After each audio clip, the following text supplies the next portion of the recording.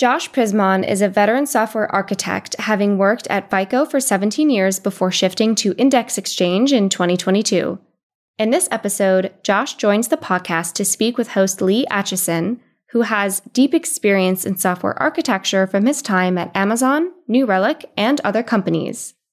Josh and Lee discuss different paradigms for thinking about software architecture, including the importance of storytelling to build a shared vision for architecture across a team. They also talk about the tension between emergent and intentional design, how to allow architecture to evolve dynamically without sacrificing structure, and more. This episode is hosted by Lee Atchison. Lee Atchison is a software architect, author, and thought leader on cloud computing and application modernization. His best-selling book, Architecting for Scale, is an essential resource for technical teams looking to maintain high availability and manage risk in their cloud environments. Lee is the host of his podcast, Modern Digital Business, produced for people looking to build and grow their digital business. Listen at mdb.fm. Follow Lee at softwarearchitectureinsights.com and see all his content at leeatchison.com.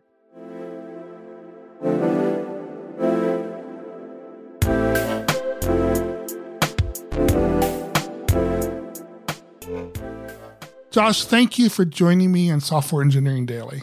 It's great to be back. So I thought it might be useful to talk about your approach to software architecture. So why don't we start out with this? What's the first thing you think of when you think about a high-performant software architect?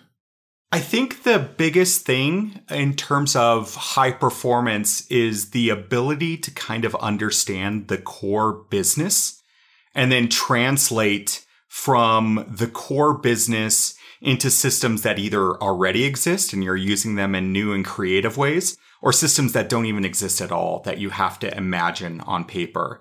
I think the key to that second part, though, isn't necessarily just the imagination.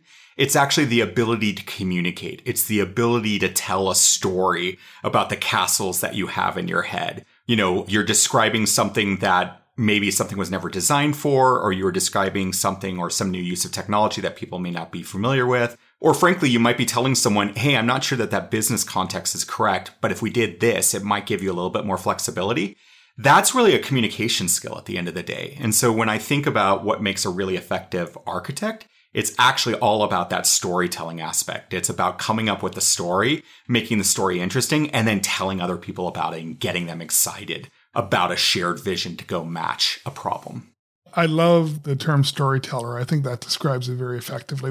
What I often say is that a software architect has to be multilingual. They have to understand business, they have to understand developer, and they have to understand product management and all of those, the deep understanding of the language that's important to those individuals, because they have to communicate the business need to people who don't know anything about business necessarily or aren't connected to the business very closely and need to understand in the language of a software developer and understand how to talk to them in their own language and how to talk to a product management in their own language, et cetera. And that's, you're right. I think the term storyteller is a good model for that. Is you have to understand the language to the point where you can explain what you're trying to do in a way that they all can understand, which is a form of storytelling. Yeah. And in fact, one of the things I've really found is people from non-traditional software backgrounds typically do really well in a lot of cases because they might be coming from a biochem background. They might be coming from, people who have history degrees. You might have people who are coming from a musical background. You might have people who are coming from an operations or a QA background. And that ability to kind of, step between two different worlds, I think is really effective. And not to say that there's not as many people who are successful coming at it in sort of the more traditional mathematician, computer science background, but it does give people a different frame of reference, which tends to make them able to engage in sort of multiple points of view a little bit easier sometimes. Absolutely. One of the things I always struggle with is when I see the very senior engineer who is clearly an engineer, clearly the engineering mindset that says they want to become an architect. And I like to say instead, you're a much better senior engineer. Maybe you want to stay on that track and go that direction. But software architecture takes a whole different set of skills that are different than what you're doing. Not saying good senior engineers can't turn into good software architects.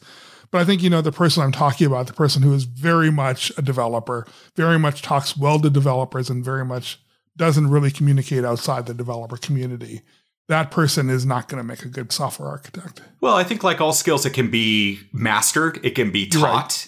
It can be a skill set that you pick up. And I think there's actually a lot more resources now in terms of what it means to be a good software architect than there were certainly 10 or 20 years ago. Fair enough. So, for example, part of my background, and I think something that's helped me be successful, is I came up more on the IT side of the house. I came up with setting up routers and setting up computers and servers and, early days of the internet and all of that. And what that really enabled was kind of thinking at this very holistic, large level where you have to incorporate a lot of people into it. And so I think it's just like anything else. You have to want to master the craft if you're going to be really successful at it. And there are some people where that's not what they're interested in mastering, and more power to them. They're great at what they do. Don't get in their way. Exactly. But I will say, I do think that the skill can be learned. I think it can be mastered if you've got a heart to go and do it. That's fair enough. I agree with you that it is definitely a learnable skill, but you have to have the mindset to want to learn it. And so I completely agree with what you're saying there. So now we're going to get into where I think there's people disagree. And so I'm looking for your opinion on this.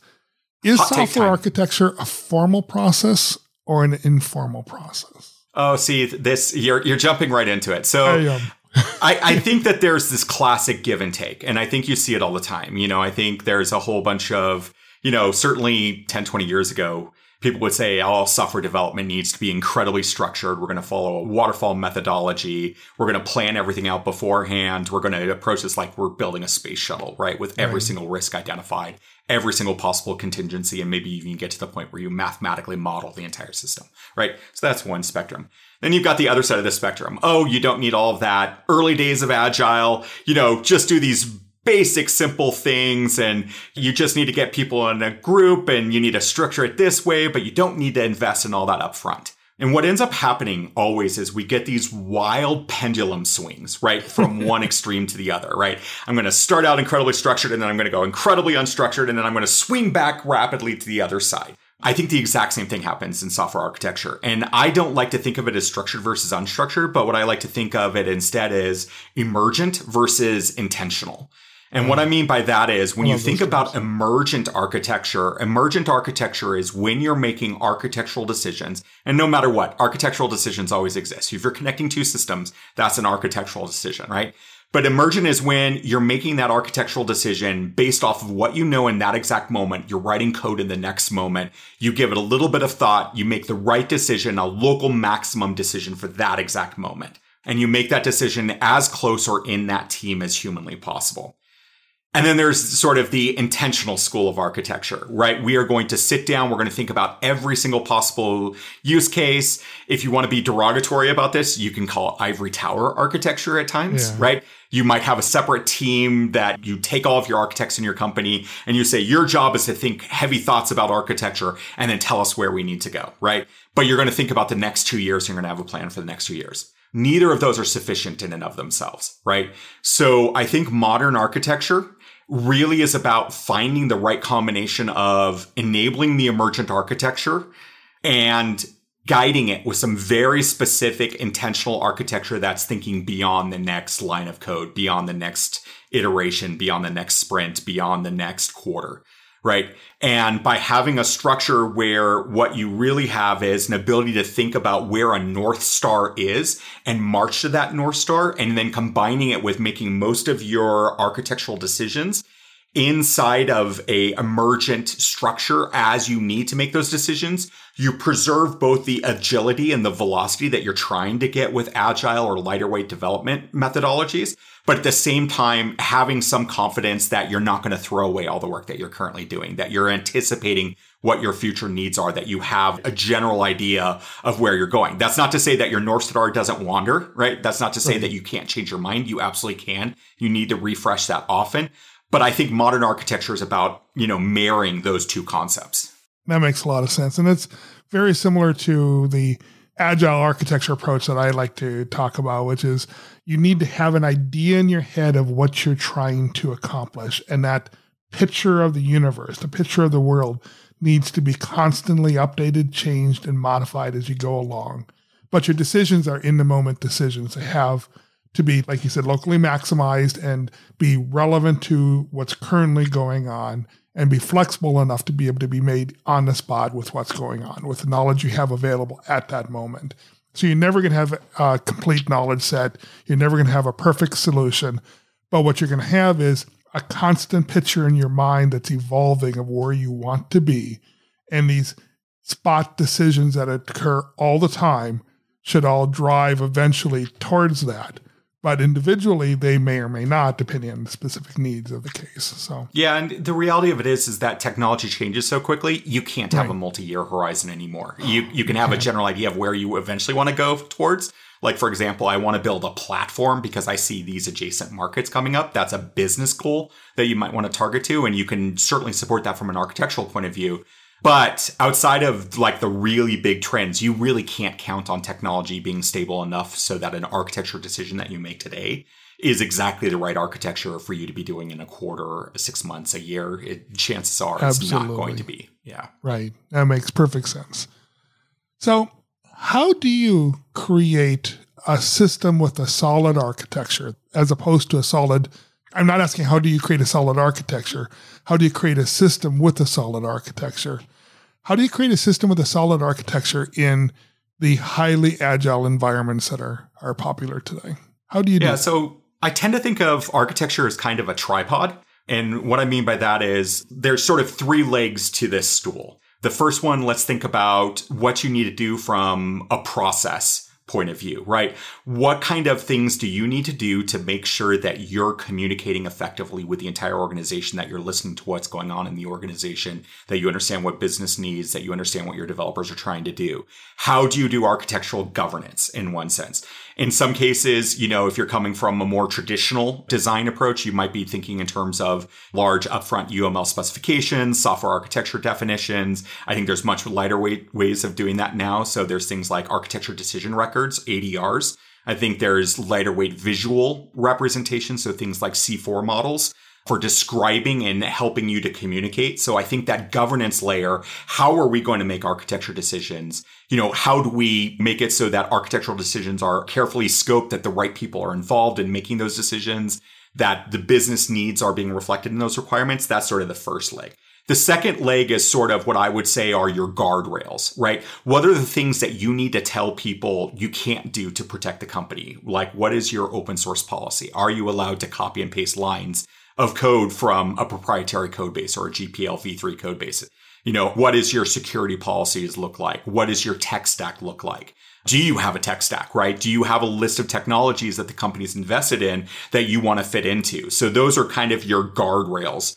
And then I think the third piece of that is really community, right? Who are the champions inside of your organization who are going to be really, really disruptive? Who are the people who are going to go say, hey, here's something new we can do with technology?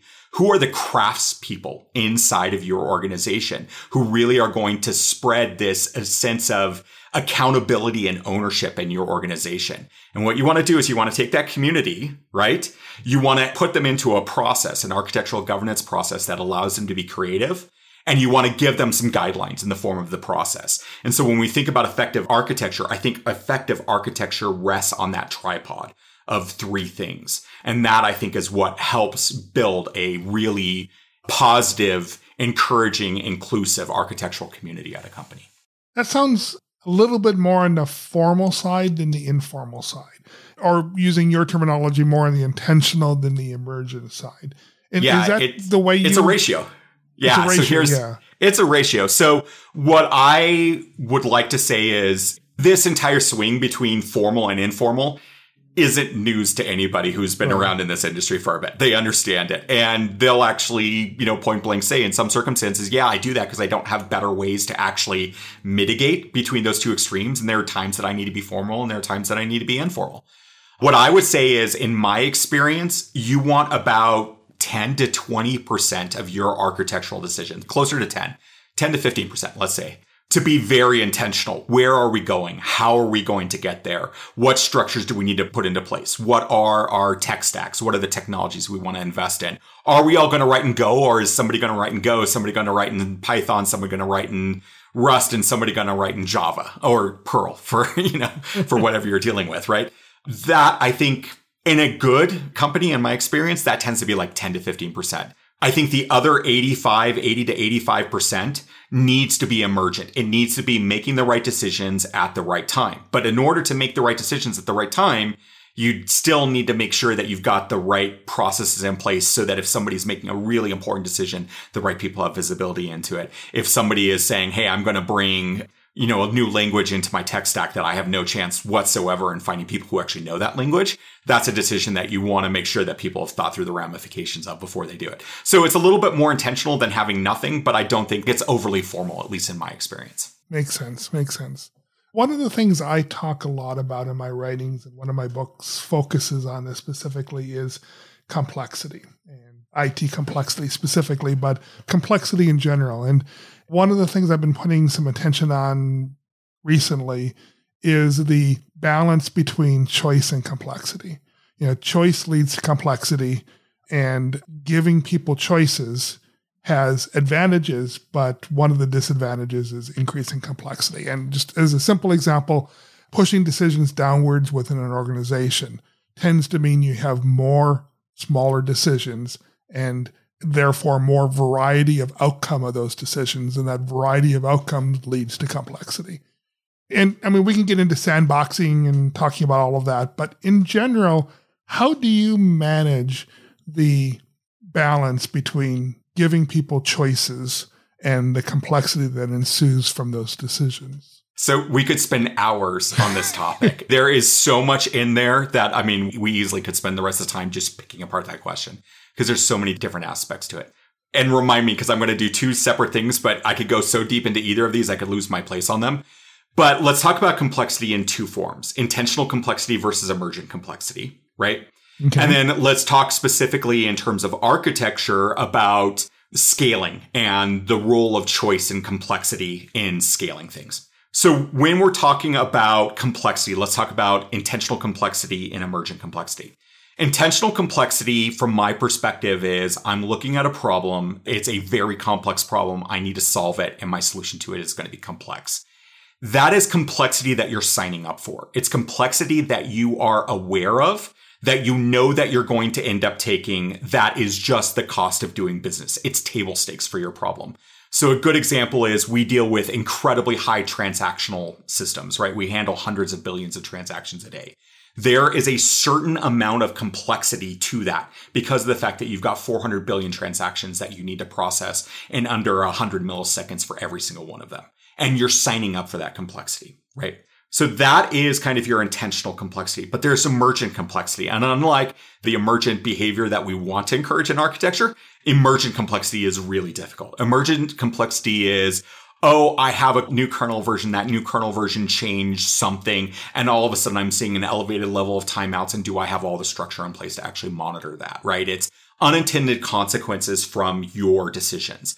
So part of architecture, and the part that I think everybody likes to focus on, is sort of the very intentional complexity. If I use a microservices architecture, I get this, and this benefit. I understand that there's this risk about it, but I'm going to make that decision because it's going to enable me to do something I can't do otherwise. And we tend to think a lot, like 90% of our time, about that. But the thing that really tends to bite us is actually that second category. It's something new happened that I didn't see coming and I have no idea how to manage. And I don't know if I've got the right systems in place. I don't know if I've got the right abilities, scalability, security, etc. in place to actually manage that complexity.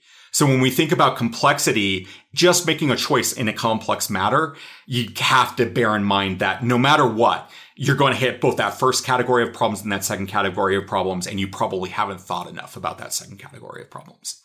Right. That makes sense. There is a different type of complexity, too, that is probably somewhere between those two. I'm not exactly sure where it sits in that continuum between those, but it's the decisions you make that enable increasing of complexity later. And so let's look at a simple example. This example is what made me think of this question in the first place when you mentioned decisions like what language we're going to use. We're going to use Go. We're going to do whatever, blah. Yep. There are a lot of companies, for instance, that say, no, we built service teams, and service teams make their own decisions about things like what language they're going to use. So they push the decision down of the language choice. And the side effect of that is there will be more languages in use within the application, which increases the complexity of the application, has lots of other disadvantages, has some advantages, but other disadvantages about being able to move people around and learning curves, all that sort of stuff. But it's a form of complexity. And so the simple fact of enabling choices increases complexity. I'm not sure if that's intentional or not. Actually, it goes into the second category I was talking about, which is thinking about scaling the organization. Or another way to put it is architecting things beyond software, right? When you think about the role of an architect, it's not just architecting software, right? Long ago, it started including architecting your network connections as well. But I would actually argue it goes well beyond that as well. When you think about, for example, what we're talking about, let's think about language introductions. The primary impact on that isn't necessarily just in the software pieces. It's actually in your organization. Do you have the ability, right, to go and hire top-line Go programmers? Do you have the ability to hire people with operational experience with Rust? Do you have enough programmers so that if you've got a new business space you're going to go after, you've got enough mass to go solve that problem, right? Do you have people who are skilled enough in quality? Do you have people who understand the operations with the technology that you're talking about? Do you have enough of a runway in the business to say we can take 6 months to re-architect something and put it out there, or I have to do a short term? So I tend to think of the problems that you're talking about as very much being architecture problems. But these are examples where you're not really just architecting for software. You're actually architecting for what do the processes I need to have in place look like? What do my teams need to look like? What skill sets do they need to have? What training do they need to have? How good is a language at being agile? How good is a language in terms of, people being able to pick it up? If I'm doing a lot of ML, do I even have the right hardware in place?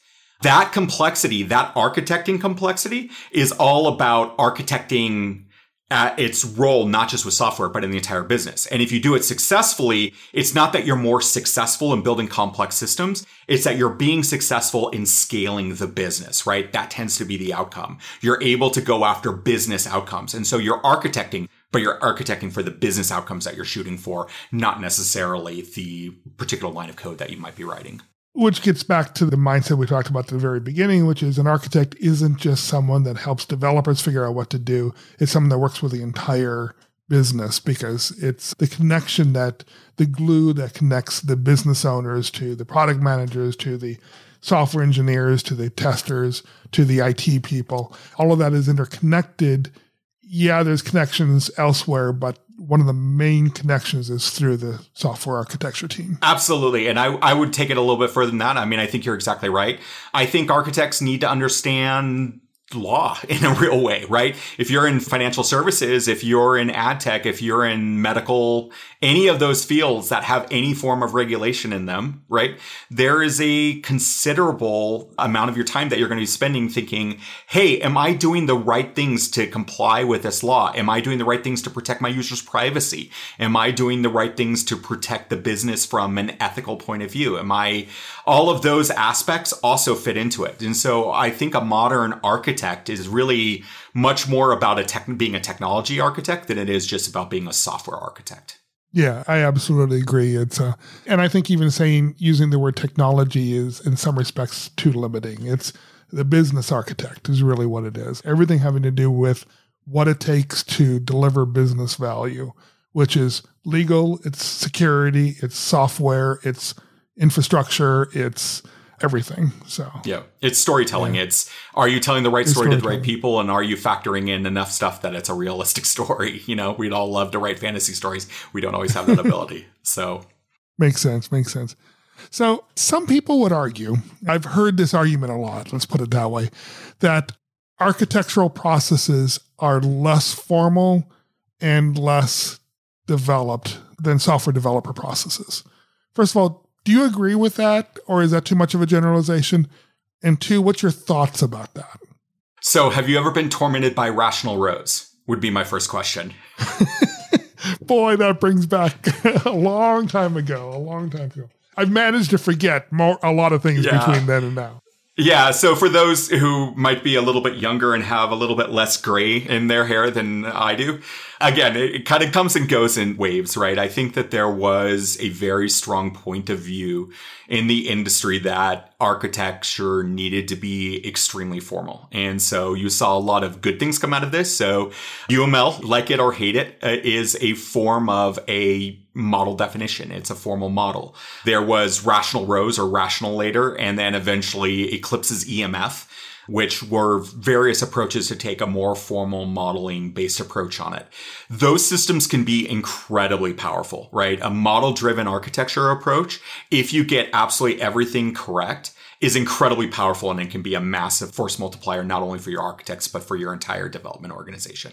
It's a very big if. It's hard to execute, but I do believe that every architect should understand domain-driven design, for example, should understand some of those, very basic core concepts. I think architecture has kind of swung widely to that. And again, I think it's kind of gone back to the, hey, just at one point, I've done my own version of this swing. I tried to replace a very large, complex review system with what I was calling whiteboard designs, which was basically throw a PowerPoint template up there, draw on a whiteboard, take a picture, and then present it to a group and get everybody to agree, right? Theoretically, that's a good form of storytelling. You can absolutely do architecture specifically at places that are maybe smaller in scope, or that you've got great alignment or really great technical architecture expertise in the teams. You can absolutely make something like that work. In reality, I think you do need a little bit more formal approach. So there are, again, systems like ADRs, architecture decision records. There's a whole school of thought around those. There are modeling techniques like C4. And then there's actually just plain old good tooling like Lucidchart or Glyphy or Visio, for those of you stuck in the Microsoft world, whatever, that are great for enabling communication. And at the end of the day, architecture is still about communication. Whatever you need to do to tell that story, you need to tell and get the consensus and the buy-in that you need to be able to move forward in an organization. That's really really what you need to do. Now, different organizations have different levels of sort of, going back to your choice versus complexity thing, different architecture practices in place. If you go to some place that has to operate at an incredible scale, say like Google, your architecture decisions in a lot of cases are made for you. They have systems that they have already scaled out to an unbelievable level and constraints that they're going to give you that they've learned about that will make your life as a developer much, much, much, much easier, and it will reduce complexity.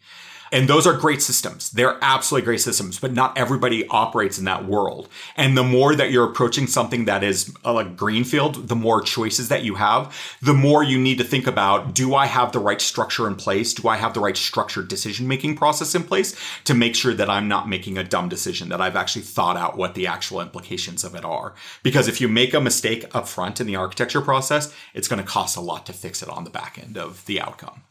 You've kind of alluded to something which is also on my list of things I wanted to talk about, and that is the role of company culture in architecture.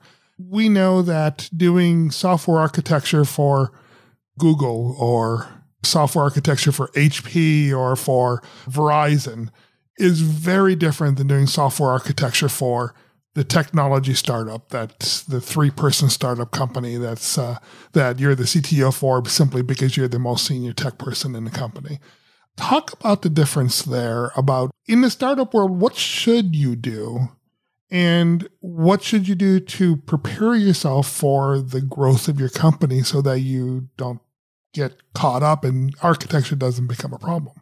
So it's a great set of questions. And for a lot of startup use cases, you have the ability to be agile. You have the ability to move at velocity.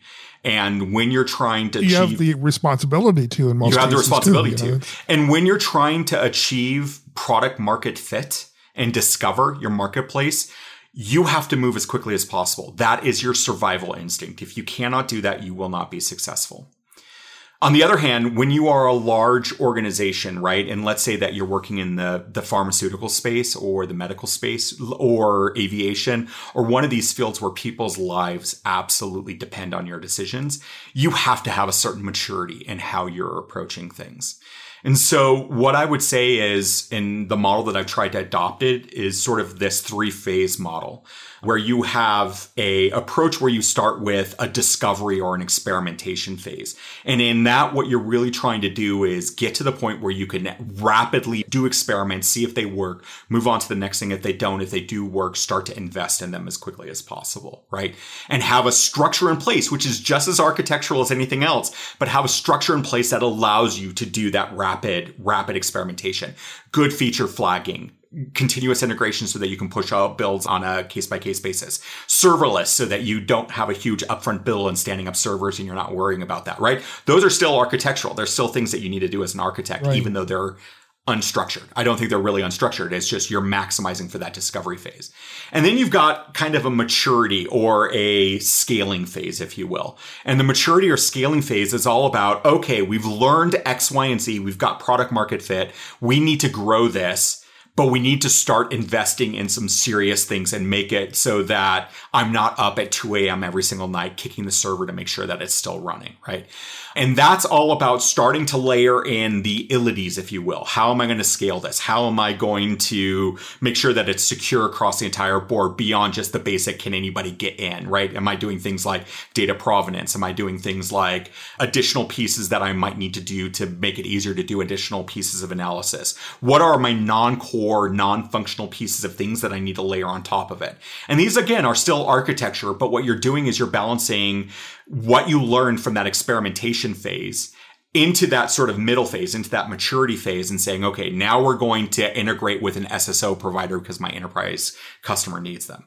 And then finally, I think the last phase is kind of this mature system. I've got something out there. People depend on it. It cannot go down because of X, Y, and Z. I need to make sure I've got a dedicated ops team to support this, but I also need to make sure that I can still do development, right? And I can still go in and I can still add features in a reasonable way, but maybe I'm going to give it a little bit more, hey, what are the unintended consequences of taking a look at this, right?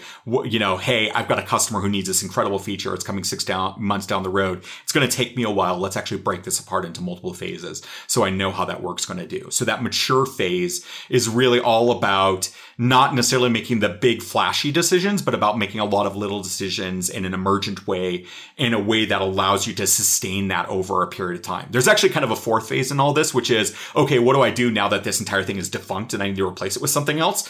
You figure out a phase to migrate that system off and go back to the discovery phase and learn what you need to do again. But that is really kind of the way I think of it. And I would actually challenge a little bit of your assertion about, one end being the startup and the other end being the corporate. I actually think that this process occurs inside of the large corporations, and there's absolutely times where the startup needs to get into a mature phase. But there is still a cultural aspect in the larger corporations that dictate how the startup process works. Absolutely. But what I will say is culture is another thing that you architect for. If you architect for building a solution that encourages daily pushes, then it's going to change the culture of the company. And this, I think, is a really important thing. I've worked, where I spent the bulk of my career was in financial services. I started out as employee number 22 through mergers, acquisitions, organic growth. It was 4,000 some odd people when I left, right? So when you're tracing that, what I have a deep respect for is the ability for a very small number of individuals to change the engineering culture of a company just by having the right sets of goals and having the right attitude and the right things that they're architecting. Going in and introducing, for example, a platform and then replatforming a company, even at a very large financial services company, is something that's very doable, and the company will get huge benefits for you actually advocating for doing the right thing architecturally over time. I absolutely agree with you. And I would think that would be a great place to end the interview, but I want to actually end with a softball question. Okay. I want to ask you another question that I get asked a lot when I go out and talk to people. And the answer I give, again, is it depends, right? It depends on the organization. But the question is this: are software architects best part of the development team or best part in centralized architectural role? And it depends a lot. What I will say, the way that I've structured things in my current gig is I have a very small team of incredibly well-respected people who understand this space, architects who have been acting as architects for a long period of time, who know how to interface with the organization, who understand that they're not there to make every decision, but they are there to be force multipliers for the rest of the organization, right? And those individuals, these are people who understand the space because they grew up in the space, right? They've internalized the space. They understand what's going on. Whatever background they come from, they have a mastery of it. They have a mastery of how to communicate about it. And they are dedicated to the idea of taking ownership of things and driving it forward. But that's about, 20%, 10 to 20% of the architects that we have, right? So it goes back to that entire intentional versus emergent. I want that core team that's focused on the intentional to really have that be their day job, right?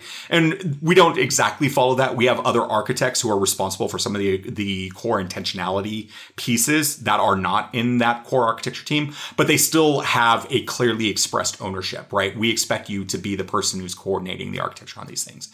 But then the vast majority of architecture decisions, we want those out. We want those to be the people in the trenches. We want those to be the people talking to the customers. We want those to be the people looking at the unit tests, figuring out if the unit tests are right. We want the owners, the people who are the accountable owners for something, to be making those architectural decisions with as much support and as much force multiplying as we can possibly give them. Yeah, the model I like to use, which I think is basically very similar to what you're describing, is the center of excellence model, right? You have the core group of architectures or whatever technology you're talking about, but let's just talk general architecture for a moment. And they're the ones responsible for the overall architecture of the system. But they can't work in an ivory tower. They have to work with fingers tangled, connected throughout the organization. And so I like to have, the central group, but individual architects are geolocated within individual teams that are part of those teams, that are part of the day-to-day process of those teams, where they can make the emergent decisions that come up. Yet they still have a responsibility to the central group. Yeah, let me draw two very small differences, but I think that are kind of illuminating. When we think about responsible for making decisions, right? One of the things that I've done is I've introduced the concept of accountable ownership. And accountable ownership, except for the artifacts that are explicitly intentional based, so things like what our roadmaps are and things like that, are not the architects. They're actually the teams that are responsible for building doing the development themselves. And what we put into place as part of our governance model is, the VP of engineering at the end of the day is the accountable owner for that. He's got the final say on that. If I disagree with the VP of engineering, fine, we'll take it up to our mutual boss, who's the CTO of the company, and he'll work it out. That's really not the problem. The real goal here is I want to empower that individual to do the right thing, to make architecture decisions without being blocked on an outside org. And so he, at the end of the day, still has responsibility for that decision. But we're going to give them a lot of input. And chances are, if we really disagree, then we're going to have it out at some point at that top level if it's a decision that's worth that. That's where I think I differ from a COE model, which in a lot of cases has what I like to call parachuting. You parachute in an architect, you co-locate them for a period of time, but their line of responsibility is up through the architecture organization as opposed to through the other organization. My one challenge with that, and again, all these models you can make work depending on the culture of what you're trying to do and what your goals really are. If you're really in an organization where you don't have kind of that organic architecture strength, sometimes you need to do that. But I do think that what ends up happening a lot of times is you get the development manager saying, hey, I'm blocked on architecture. Architecture can't do this fast enough. I'm not going to meet my goals because of them. And the architect's saying, well, I designed a perfect system. And because I designed a perfect system, every flaw in it is because you didn't implement my vision correctly. I don't want that. I want a collaboration. I want people to very clearly state what they're doing, why they're doing it, and what the concerns are, and then find a way to negotiate within the context of what we're trying to deliver as an organization. And that's maybe a little less structured than some of the COE models, but I do think that that's a good way to break the tie, if you will. Fair enough. I'm a firm believer in the model that I call STOSA, but it's the single team ownership, the ownership at the team level, and I'm full strong advocate of that model. When I think of the architecture COE model, I think about architects as a resource to the teams and part of the decision making process, not the ones that deliver decisions. And so I think we're talking the same thing, just maybe in slightly different ways. Yeah, I agree. And there's such a shade of gray in how people implement that. And a lot of that times that can get into something that's really destructive, which is politics. Politics is really, in some cases can really cause problems because as an architect, your job is to communicate. If people aren't buying into your architectural vision, that's actually a sign that you're not communicating well or that you haven't figured out your entire problem. And so architecture, it's incredibly rare that you run into this situation where you basically say it's my way or the highway. I've never seen that successfully work from an architecture point of view. What I have seen work is, hey, we've built this system. We're going to ask everybody to use it. This is why. And yes, in some circumstances, every now and then you're going to get to a situation where you're just going to have somebody who has a different technical vision and you're going to have a long and candid conversation with that individual about what they're doing. But at some point you need the oars going in the same general direction. But that's the outcome of a collaborative process. That's not the input to a collaborative process. That makes perfect sense. See, the other tool I like to use is sandboxing. The idea where part of what the architect does is they create the boundaries and saying this is any decision within these boundaries is a good decision, right? And then let the teams make the decisions from there. So the boundaries help guide the system into the direction you want the architecture to go. This works well for things like language choices, right? It works well for lots of different decisions, and it helps reduce complexity and helps organize towards the right architecture without removing choice and without taking the choice away. And so it helps get ownership because the people making the choices feel ownership, yet still controls and manages the direction you're moving. Yeah, absolutely. And that's where things like tech stack and sort of your guidelines, your safety boundaries really come into play. And those are critical. Again, more as you're moving into that maturing phase, especially when you're in discovery phase. Yeah, every now and then the best solution to something is a Perl script. Deal with it. But as you're trying to scale a business, as you're trying to make it sustainable, as you're trying to go beyond that initial product market fit, I really feel that that's the place in which you really have to be thinking about how do I take the technology that I already have the right patterns on them so that we can scale them very quickly to go into new problems, solve new problems, go into adjacent problem spaces, things like that. Makes sense. Yeah. So, well, my guest today has been Josh Prismon, the Chief Architect of Index Exchange. Josh, thank you for joining me on Software Engineering Daily. No problem. Always a pleasure.